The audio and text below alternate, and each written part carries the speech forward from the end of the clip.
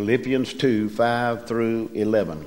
Think about Paul as he's the writer here and what he had been through prior to being saved, what he attempted to do and what he accomplished and thought he was doing good.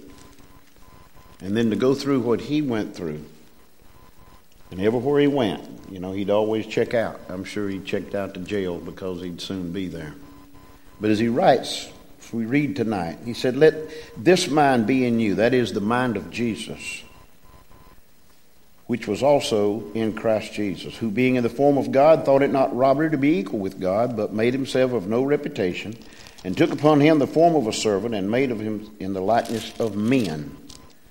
And being found in fashion as a man, he humbled himself and became obedient unto death, even the death of the cross. Wherefore God also highly exalted him, and given him a name which is above every name, that at the name of Jesus every knee should bow, of things in heaven and things in the earth and things under the earth, and that every tongue should confess that Jesus Christ is Lord, to the glory of God the Father." You may be seated. Well, just a few days from now, we'll be celebrating the greatest event ever. If you haven't got your shopping done, I feel sorry for you.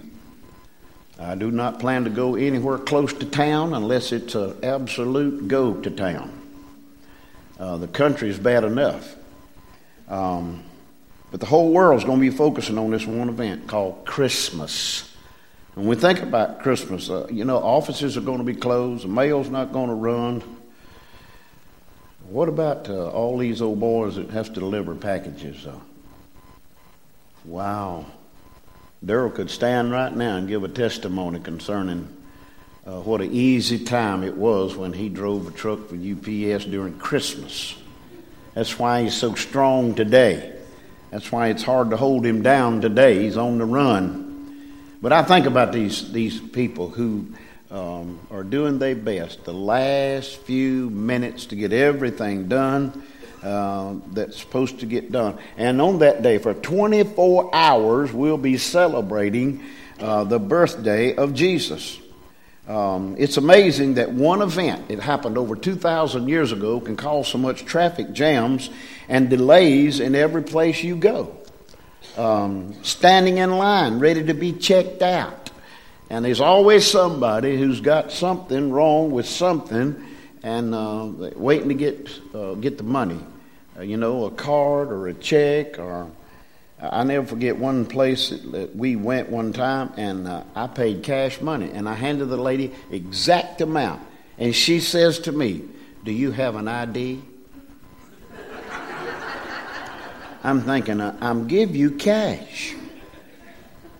I didn't say when the stuff was printed, but she wanted an ID. But there's all kind of delays. So I think about what is so special about Christmas. We get so geared up in getting gifts. And I hear this, they give us a gift last year. I've got to give them one this year. Hey, it suit me. Hey, just tend to the children. We adult. But here it goes. Lynn's brothers and my sister, and hey, it's always, what do you need? I told the boys, and I'm told my grandson, Granddaddy don't need anything except for y'all to come home. And so we looking forward to them coming home. But Christmas is the centerpiece of history. It is his story, told all the way from the manger to the cross to heaven, and one day back here to earth. This passage of Scripture here is probably the greatest explanation of who Jesus really was and what he came to accomplish. So I just thought about this title. What's so special about Christmas? Well, if you took these figures here away, Mary and Joseph, and leave Jesus there, that's where the center of attention is. Okay, it's on Jesus. Even though when you think about Joseph and all he went through, and you think about Mary and all she went through prior to this birth, and then during the birth, and a few days after the birth, and all that was going on, you did not catch God. You won't catch God off guard anywhere, because it was all laid out. It was all planned, and it all came together just in the nick of time. When we think about what he had to say here, I want you to think about the relevance of Christmas. I'm not going to read verses 5 and 6 again. I already read those scriptures, but if you have your Bible open, you just want to look down. You see, God came to earth. That was big news. Shepherds heard it. Wise men followed a star. And I mean, on the stories go of people slowly but surely hearing that a child had been born. When Pearl Harbor was bombed, that was big news. At the close of the war, that was big news. But it wasn't near as big as when God made his presence known on this earth. And when we think about man going to the moon and walking around on the moon, that's big news. But still, it's not as big as when God landed on the earth and walked around. As the Bible says, and being in the form of God, thought it not robbery to be equal with him. He said, if you've seen the Father, or seen me, you've seen the Father. If you've heard me speak, you've heard the Father speak. I and the Father are one. This had the whole world confused. Even today, people say, I don't see how that can be. How can you have God the Father and Jesus and the Holy Spirit, and they're three, but yet they're one? Hey, you can't explain that. That's God's doings. But as a Christian, I believe in a real God as one person, okay? He is the creator of all things. I believe in one Jesus Christ who came to this earth, born as a baby, raised up, went to the cross, died, rose again, one Jesus. I believe in one Holy Spirit of God. I believe in one faith, one Lord, and one baptism. And if you could get the world to understand that, don't try to figure it out. You know, there's some things you and I cannot figure out. So that's where our faith comes in. To have faith to believe that Jesus is real. And that's what we're going to be celebrating here. A week from today, we'll be celebrating the birth of our Lord. So it's relevant for today. It's also a reality. Christmas is a reality. And again, you hear people over and over again, are you ready for Christmas? Well, I know what they mean. Hey, yeah, I'm ready for Christmas. I'm ready for Jesus to come and get us out of here and get us home with him, so we will celebrate Christmas every day. You know, we'll be with him every day. And when I think about this event that took place, verse 7 says, and made himself of no reputation, but took upon himself the form of a servant. I won't call anybody's names, but I was in a business down the road a little piece, and the man says, we had a couple leave our church and join Earl's Grove. I said, you did? I said, yeah. Who was that? And he told me. And said, I asked him, I said, what'd you leave our church for?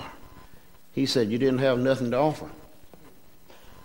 And I'm thinking, hey, not what First Baptist can offer, but what can we offer First Baptist? You know, what can we offer? What can we give? Now, when folk come, sure, they're looking for something, and it's up to us to make it real, okay? To make Jesus real in their lives. And you know, hey, this morning we had a pile of guests in the house, and I hope that they felt welcome. And they probably were, you know, seeking, hey, let's go see what First Baptist is doing today, okay? And we need to be about his business and showing them what we are doing, what we have to offer here.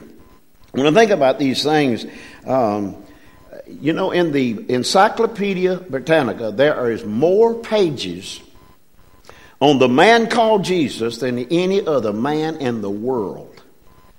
Just go look at it and follow it.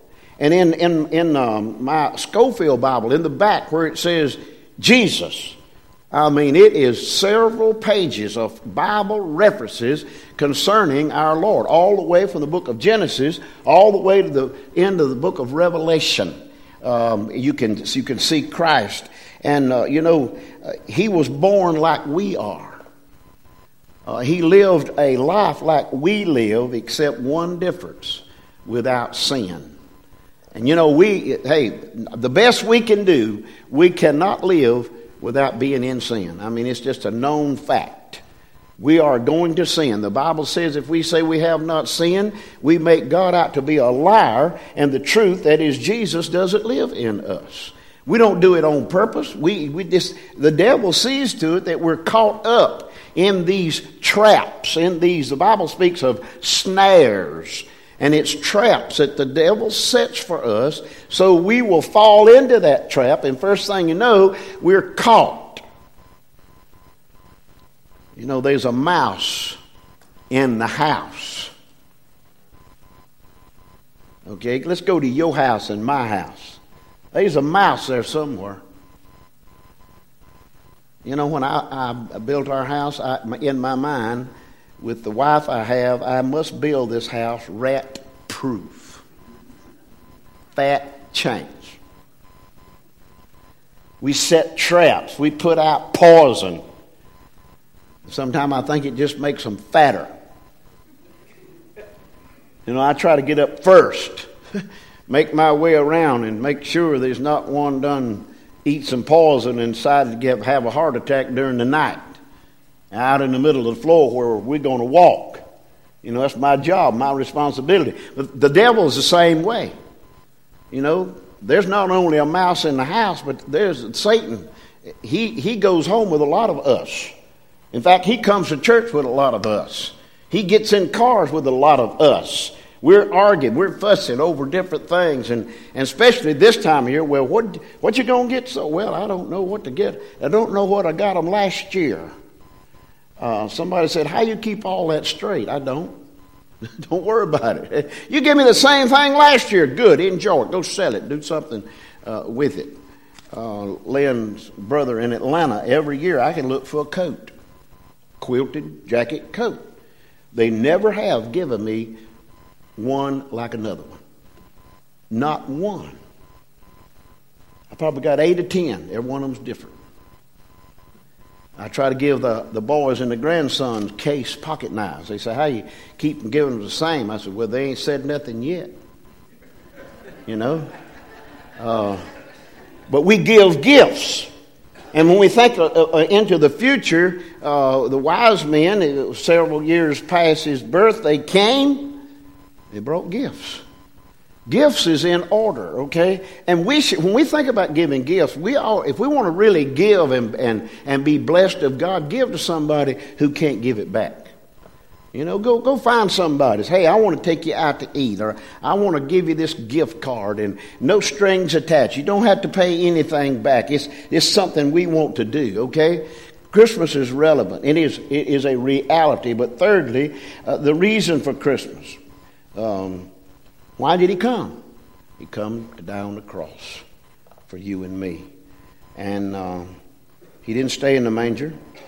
He went to the cross. He laid his life down for you and for me. And that love is found in John 3:16. Simply said, for God so loved the world that he sent Jesus as a baby. He grew up. He became a man. He went to the cross. He died. That if anybody would believe that, and accept that, and invite the Lord Jesus through the Holy Spirit of God into your heart, you can be saved. You know, that's the greatest gift that God could ever give, is to give his son Jesus and to have us give ourselves back to him. You want to give God something? Give him your life. Luke says, for unto you is born a Savior, who is Christ the Lord. Well, the last thing I want to talk about is result of Christmas. Well, when I think about our world today, the result of Christmas will be big debts. A lot of folk go in debt heavily. Oh, they want to do this and that for the kids. I didn't have nothing when I was coming up, and I want to give it to my kids, and they go and they buy and they spend and they credit card this and credit card that, and then the result of Christmas, here comes the bills. And we need to be in control of that. We don't need to overload ourselves to the point that we can't enjoy the holidays after we celebrate his birth. So what does it mean to say that Jesus is Lord? The result of Christmas is Jesus needs to be Lord of our life. We do that by, first of all, acknowledging that God the Father sent the only Son he had to this world, and believe in everything is under his control. He is in charge. It doesn't matter whether we hurt or don't hurt. It doesn't matter. He is in control. If you're saved, He is in control of you, or supposed to be. And so whatever comes our way, we must accept that as the will of God at that point and that time and deal with it. You know, we can't sweep it under the rug. We need to deal with it. You see, nothing escapes His care. Nothing escapes His concern. Nothing ever surprises Him like the shepherds were surprised. Hey, all of a sudden, here is an angel. Here's the sky is full of angels of the heavenly hosts praising God and saying, hey, singing and giving God the glory. And it was so audible and so awesome to them, they said, hey, let's go see this thing which has come to pass. Nowhere in the Scripture do you see the shepherds doubting, well, that's too far, who's going to do this? They said, let's go see. You and I, we need to go see. See what's out there concerning Christmas. And there's that, as we think, we acknowledge and believe, but we also need to commit. Not only to commit our life to Him, but to commit it to each other. You know, where we work, where we hang out, what we do. What will you do tomorrow? Will you buy somebody a cup of coffee? Will you offer them a donut? You know, a lot of people sitting around, they are waiting on somebody. And if you buy them a cup of coffee, that ought to give you an opportunity to say, hey, are you ready for Christmas? And listen to their story. Are you ready for Christmas? Well, I haven't done all my shopping yet. Well, are you ready for Jesus? You know, we need to get that shopping deal done because He is coming. And because He is, He wants to be in control of everything going on. I want you to listen. There is no problem too great because Jesus is Lord. When we're discouraged, Jesus is Lord.